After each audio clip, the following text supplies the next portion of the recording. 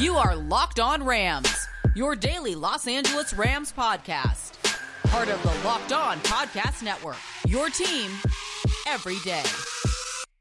Rams Nation, what is going on? As always, it is your boy, your host here, Sosa Cremenges. I'm a fantasy analyst at PFF and your host here at the Locked On Rams podcast, your number one daily podcast covering the Los Angeles Rams and part of the Locked On Podcast Network. Before we dive into this episode, I wanted to tell you guys that amazing selections and reliably low prices are both available, as well as all the car parts that you need. All you have to do is visit rockauto.com and tell them Locked On sent you. This episode is going to be a deep dive one where we take a look at the in-depth PFF numbers to take a gander at how the Rams looked in this Week 3 contest between themselves and the Buccaneers, of course. And we wanted to thank you guys for making us your first listen all the time here at the Locked On Rams pod. Before we dive into this episode, very grateful for you guys listening. As always, the numbers have been tremendous. Looks like it's going to be our biggest month ever here at Locked On, at least Locked On Rams, I should say, which is awesome. I mean, the Rams are playing well. They're 3-0, so it makes sense that there's a lot more traction here. But we're going to dive into these in-depth numbers. I want to take a look at the running game, of course, the offensive line, give those guys a little bit of love, and then dive into some of that defensive stuff that maybe we don't catch during the live performances, guys that were standing out as pass rushers, some of that coverage aspect as well. So we'll dive into the rushing game first. And I teased it in the intro there, talking about Sony Michel, his performance in this game. I think when you look at the box score stats, you're probably not going to be blown away by 20 carries, 67 yards, or whatever it was. It was under 70 yards for sure. And, you know, that's not really a great statistic. If you did not watch the game, you're probably coming away thinking, that's not that impressive. It wasn't that great. But when you add some context here to this equation, it's really a lot more impressive than it looks, at least on the surface level. Of course, Sony Michel has only been with the team for a few weeks. So you talk about a guy that's still trying to get caught up in terms of the offensive formations, the schemes, the plays, the play calls, everything like that, the audibles. And not only that, but actually gelling and how the chemistry works with his offensive line, how these guys are going to block, how he can read their blocks, how they go about double teams and things like that. Everything is still new to this guy. So you have to, first of all, just give your hat off to him and really just give him credit for being able to step in and immediately handle essentially a workhorse-like load in this game. He was very reliable with the football, no fumbles, pretty much no negative plays for the most part. I mean, he was pretty much gaining 2, 3, 4, 5 yards at a time, whether it was a larger gain or a smaller gain. The one thing that really stood out to me in this game, and these numbers are all sourced from PFF where I work, he broke 7 tackles in this game, made 7 guys miss tackles, I should say. 7 missed tackles forced is what it's called. That is a lot in one game. I mean, when you look at Darrell Henderson, throughout the first 2 games, he only had 4 missed tackles forced. Michel almost had double that in just one contest as the workhorse runner, which is, of course, something to note. And that makes me wonder, and maybe begs the question, when we go 1 week, 2 weeks, 5 weeks into the future here, and Darrell Henderson is eventually back to the lineup and he's healthy, is there going to be a bigger workload or a bigger time split between these two guys, between Michel and Henderson? There might actually be a conversation to be had here, in my opinion, because Michel was really impressive in this game. I mean, he was consistently churning out yardage, whether it was 1, 2 guys trying to bring him down. He always eked out another yard or 2 because he was running very tough behind his pads, low to the ground, a low center of gravity. And then you look at these statistics that really help us take a look at who performed in this game. It really starts to beg the question of, maybe he's not better than Henderson. I definitely don't think he's better. I think Henderson is the better football player and the better running back, especially when it comes to receiving. But when you talk about maybe trying to last a little bit longer, that durability is still a question mark for both guys, not just Henderson. You might want to look into kind of divvying up the snaps between these two guys a little bit more so than they did in that first or second game, where it felt like Henderson was out on the field for nearly every single snap, especially in the second game. So that is something to note and something we're definitely going to look out for in the next future weeks, the next few weeks, especially when Henderson does get back into the lineup. And if he can't return this week against the Arizona Cardinals, we're going to get another deep look at how Michel is going to look against a much less imposing front seven, I would say. The Tampa Bay Buccaneers are known to be one of the best run-stuffing units in the NFL. So it was every yard earned in that game, and it was kind of impressive that he still came away with nearly 70 yards rushing. Now looking at the next aspect here, And the receiving game, something I had circled. I thought it was funny and something that I had to bring up just because it's really absurd. I mean, it really goes to describe and show you what kind of player Deshaun Jackson is. You look at the average depth of target, which I think is pretty self-explanatory. How far downfield is every target for these players? The Rams did not have a single player outside of Deshaun Jackson, of course, in week 3 to reach above 9.7 in terms of their average depth of target. Deshaun Jackson, on the other hand, 24.3. That was the average depth of his target. It was 25 yards downfield. I mean, that is ridiculous. And it helps put into context so much just what kind of player this guy is. I mean, he is a vertical threat first and foremost, and he can do more. Of course, we saw him running one of those crosser routes where he caught the ball and he didn't even tuck it away. He was literally holding it in one hand and swinging it up and down while he was running up the sidelines for a large gain. I mean, the guy still has so much speed, and he pulled away. I think it was from Carlton Davis, who's a young player. He made Davis literally look like he was running a 5.4 40. That's how fast Deshaun still is. And, you look at this number, and it's funny. I mean, it's funny to see how he's used and how he can still produce, getting used so far down the field. The other number here that might be even more funny, to be quite honest with you, from PFF, receiving yards per reception. The Rams did not have a single player with above 11 receiving yards per reception. Deshaun Jackson, on the other hand, 40. He had 40 yards receiving per reception.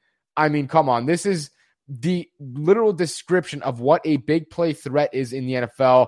And I know the Rams did not use him much in the first 2 games. He only had 17 snaps played throughout those first 2 contests.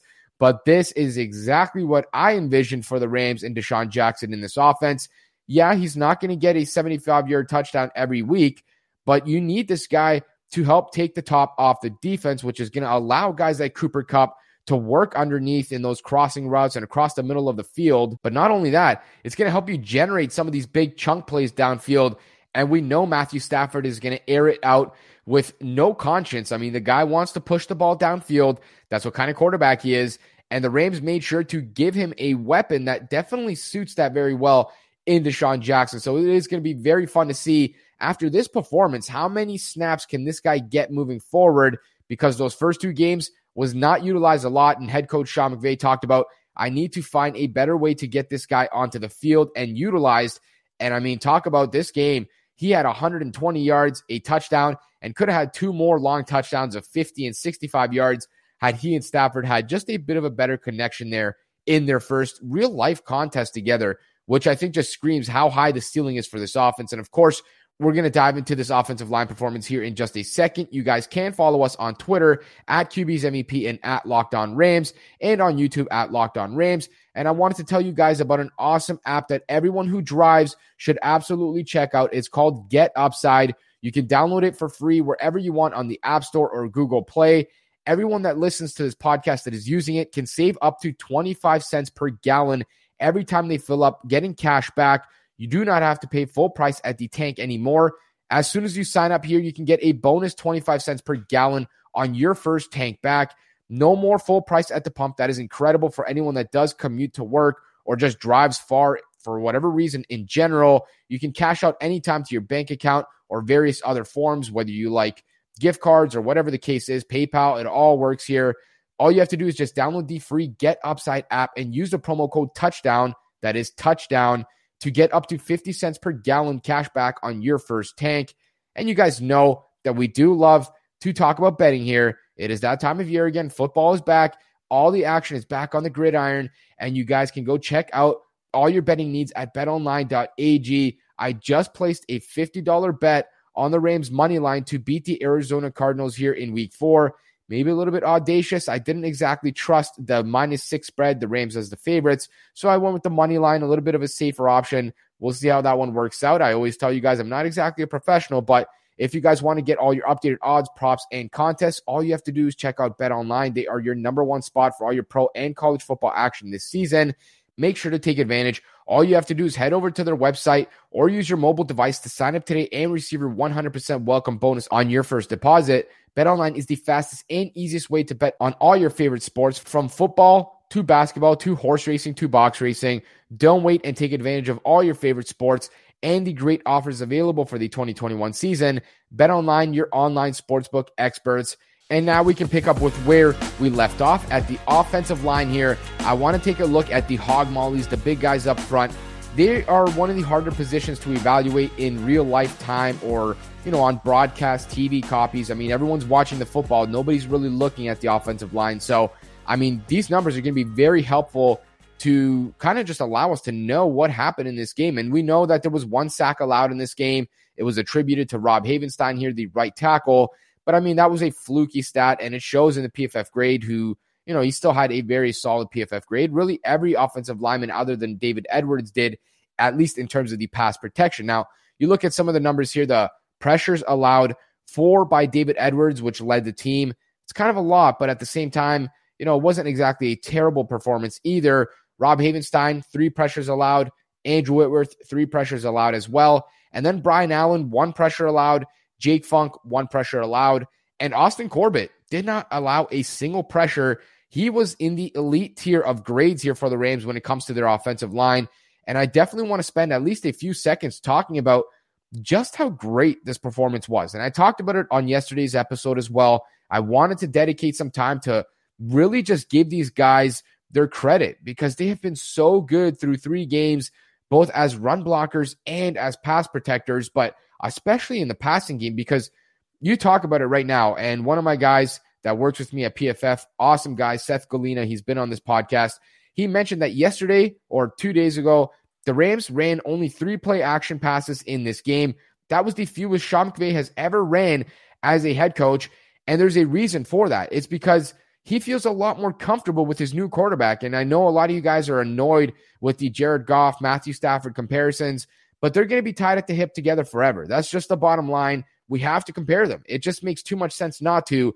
And a lot of the differences for the Rams here on the offensive side of the ball, at least, come down to the upgrade at quarterback. And a lot of people said there wasn't an upgrade here. I think a lot of the sane people knew that there was going to be an upgrade here between Stafford and Goff.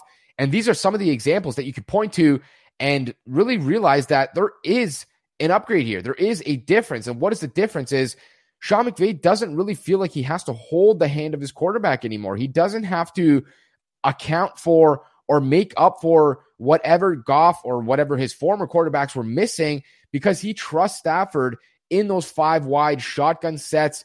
And the offensive line, they were questionable last year. This year, suddenly they're arguably the best in football. What changed? Nothing really changed. The only thing that changed was the center spot, right? The Rams went from Austin Blythe last year to Brian Allen this year. And Brian Allen was Blythe's backup last year. So if anything, they downgraded, yet the offensive line is playing better. And the reason for that might be the internal clock from the quarterback. Matthew Stafford knows that he has to get rid of the ball faster. He knows how to maneuver inside the pocket better. We talked about this a lot throughout the offseason. His pocket presence is better. It's always been better. He's been more mobile inside the pocket. He's more mobile outside the pocket. His internal clock is faster. He gets rid of the ball quicker and with a sense of urgency. And this all ties back to the offensive line. Not to say that they're not playing good. They're playing great for the most part. But at the same time, a lot of people do think pressures are a quarterback statistic. And now when you look at it, compared to last year, the offensive line did not really change. And last year, nobody was really talking about the offensive line as a top 5, top 10 unit. Whereas right now, they are surely inside the top 5, if not the best in football. That really just goes to show you some of the very subtle differences that we don't notice from the quarterback position when you go from a guy like Goff to a guy like Stafford, which is crazy to think too, because Stafford has some of the longest distance throws in the NFL right now. His average depth of target, his yards per attempt, both of those figures rank, if not at the top of the NFL, within the top 2, 3 quarterbacks in football. And you would think that if the quarterback is throwing the ball deeper down the field more often, you're probably going to get pressured a little bit more, sacked a little bit more. Yet that's not really been the case. When you can maneuver inside the pocket, when your offensive line is playing well, your offense is going to be able to be productive. And of course, that's been the case for the Rams right now. Their offense is better than it's ever been. You look at the EPA per play, which means expected points added per play. And that's really just a good statistic that takes into context a lot of different things when you look at the down and distance, the expected outcome of what that average play might be. The Rams rank first in EPA per play right now as an offense compared to sixth last year through the first 3 games, which, I mean, of course, is no reason to scoff or laugh. Sixth is pretty good in the NFL too, but there is a gap right now. The Rams are now the best offense in football, and that takes into context a lot of different things. And a lot of that comes back to the offensive line play, the quarterback play, and of course, those two always mesh together. We know that that's the case. Those guys are always working in unison and in tandem. And right now, the offense for the Rams is the best in football. And it goes to show because they've done a little bit of everything. You see the running game take into effect here in certain moments. I mean, the end of game 2 or in this game, the Rams run the ball a lot, and they were pretty productive in it. And then you look at the deep downfield passing game. I mean, week 1, they strike multiple times. Week 3, they do it again multiple times. There is such a new level of explosiveness that they didn't have last year in this offense, and that is very visible. And then they also have that time of possession control type of game as well. And we've seen it mostly in this past game in week 3, where they're stringing together 11, 12, 13 play drives and getting into scoring range, whether that's a field goal or a touchdown. And they can play those, 7 yards at a time, 10 yards at a time, 4 yards at a time type of offenses as well. They can be that, while they can also be a big strike offense. They can be a running offense. They can be a screen offense. There is so much variation to this offense, and that is what makes this team so exciting, especially on the offensive side of the ball, and why they're so productive through the first 2 games. In a second here, we're going to dive into what the defense looks like, but before we get there, make sure to keep tuning back in here at the Locked On Rams podcast as your first daily listen continuously, because we're going to continue breaking down this game. Tomorrow, former host Brad Motter is going to join me, share his thoughts from this game, and then we're going to flip the page into week 4, looking at the Rams and the Cardinals, their first divisional contest. But before we get there, I wanted to tell you guys about Rock Auto. They are a family-owned business that's been serving auto parts customers online for 20 years. I know if you have a vehicle, you've probably went through the process of going to your mechanic, trying to get a car part that takes forever to come in. You're without a car for a few days, if not a week or 2. It's too expensive. Nobody has time to do all of that. You just check out Rock Auto. It's going to make your life so much easier. I mean, they have literally all the car parts from any make and model that you can imagine. If you're a person who likes to fix things yourself, or you're a professional and you're looking for reliably low prices, Rock Auto is the place for you to check out. Go to their website, check out everything they've got. Amazing selections, reliably low prices, all the parts your car will ever need. RockAuto.com, and write Locked On in their How Did You Hear About Us section so they know that we sent you there. And of course, you guys have heard me talk about the Locked On Bets podcast, hosted by your boy Q and handicapping expert Lee Sterling many times on this podcast. These guys are great. They're going to get you guys lined up for everything you need to know about the NFL, every other sport that you may be interested in when it comes to betting. But of course, we're talking about the NFL here. All the lines that you should avoid, take, favorites, things to not touch. These guys are going to have you covered. Check them out at the Locked On Bets podcast, brought to you by betonline.ag, wherever you get your podcasts. And now we can pick up here with the defensive side of the ball, flipping the page to the guys that really, they did a great job in week 3. I mean, on Sunday, they limited the GOAT, Tom Brady, to basically 17 points. I'm not going to count those last 7 garbage time points and yards that they accumulated there. They held the best offense, at least prior to game 3, to 17 points. I mean, they really looked as susceptible as they ever have, and the Rams defense looked as good as they ever have. I mean, you look at some of these pass rushers, this is where we got to begin. Leonard Floyd and Aaron Donald lead the way with 5 pressures apiece. Of course, both guys also got 1 sack notched each. This has been awesome. Leonard Floyd has stepped up in a big way throughout the last 2 games. Week 1 was a little bit quiet, but of course, that was the Justin Hollins game, who, by the way, did suffer a pec injury. We don't have an update as of the time that I'm recording right now. Hopefully, knock on wood, he's okay, because he is an important player for the Rams, and they cannot afford to lose another edge rusher, especially a guy of that caliber who stepped up in a big way. So hopefully he's okay, and we will update you guys moving forward, of course, here at the Locked On Rams pod, making us your first daily listen. I appreciate you guys so much as well for that. But going back to these guys, Donald and Floyd, they really dominated this game. And you look at a guy like Sebastian Joseph Day, he registers 4 pressures himself in this contest. I mean, not to mention, these guys were amazing at stopping the run in this game. The Bucs could not do anything. At some point, they just tossed the running game out of the window and admitted that that was not going to work and tried to throw the football, but they couldn't do that either. So just a great, great performance from these guys. Some of the other players that stepped up, Kenny Young, of course, got himself a sack as well. Just kind of tossed Gio Bernard out of the way. Bernard just could not handle him. I mean, Kenny Young was just too big, too strong, too fast. It wasn't going to happen. He got an easy sack there. 2 pressures for him, 2 pressures for Greg Gaines, 2 pressures Terrell Lewis, 2 pressures Jalen Ramsey. This was a team effort. It wasn't the Aaron Donald show and a bunch of random guys just not really doing anything. Everyone stepped up in this contest because it felt like the Rams took this one personally for whatever reason. I mean, there's no rivalry between these two teams, but at the same time, they acted like this was the San Francisco 49ers, and they've been hating each other for 20 plus years. They had a great game on the defensive side of the ball, and it all began with the guys up front, that front 7. They were unreal on the early downs, stopping the run. And then that forced the Buccaneers into 2nd and long, 3rd and long situations where they had to try to throw the football to catch up for being behind schedule in terms of the down and distances. And that's when these guys pinned their ears back and got after the quarterback. And now moving on to the coverage aspect here, which is maybe the hardest thing to identify, at least in real life time watching, especially on the broadcast copy. You have no idea what's going on. You can't see the whole field. Kenny Young was targeted 12 times in this game and gave up 12 receptions for 95 yards receiving and 4 first downs. That sounds terrible, but I'm going to guess a lot of that came at the end of the game there in those garbage time situations where Tom Brady was dinking and dunking to his running backs, Gio Bernard, guys like that. And ultimately, Kenny Young had a solid game in this one, so I'm not going to knock it.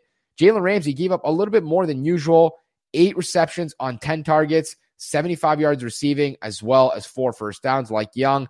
Not his best performance, but I thought it was very confusing the way they were using him. They were rushing him a lot as a blitzer.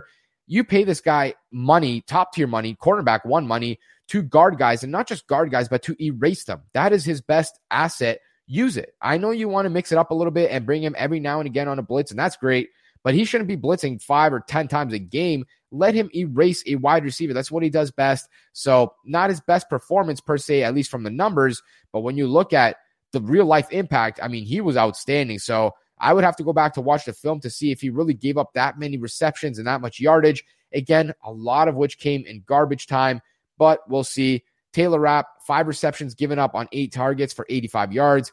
Darius Williams, 5 receptions on 7 targets for 61 yards. It sounds like a lot of these guys didn't play their best games in coverage, but again, a lot of this came in garbage time. I mean, Tom Brady had like 435 yards passing or something, and I'm going to wager that at least 150 of those came at the end of the third quarter, midway through the third, all the way throughout the fourth, where the Rams are winning by 2 or 3 scores, where they're not concerned about giving up 8, 10, 12-yard chunks. They're concerned with not giving up 57-yard touchdowns. So ultimately, I think that's kind of just a matter of, game plan and schematics and adjustments where the Rams don't care how many yards they're giving up. They're winning the game. They just want to win the game, and they're going to adjust as necessary. And that's what they did. So, some of these numbers not going to reflect great in terms of how they looked, but the real life impact, they shut down the best offense in football. Mike Evans did nothing. Chris Godwin did nothing. Rob Gronkowski did nothing. These are guys that were feasting throughout the first 2 weeks. I mean, Chris Godwin was unguardable. Rob Gronkowski, 4 touchdowns in the first 2 weeks. None of these guys did anything against the Rams. So really speaks to the quality that the Rams have in terms of their coverage and defense in general. And the last thing that I want to touch on here, and this one is for the fans, Rams Nation, Mob Squad, whatever you guys want to call yourselves, I want to give a big tip of the cap to everyone that showed up at SoFi Stadium, because you've heard Tom Brady talk about it, some other people, Aaron Donald, everyone who was at that stadium, they said that was amongst the loudest stadiums and atmospheres that they've ever been in their careers. And it's crazy to think, man. LA, I'm not going to suggest that they're becoming a football town. I mean, there is just too much to do in LA. And of course, they have some deep-rooted legendary teams like the Lakers there that are never going to get overtaken.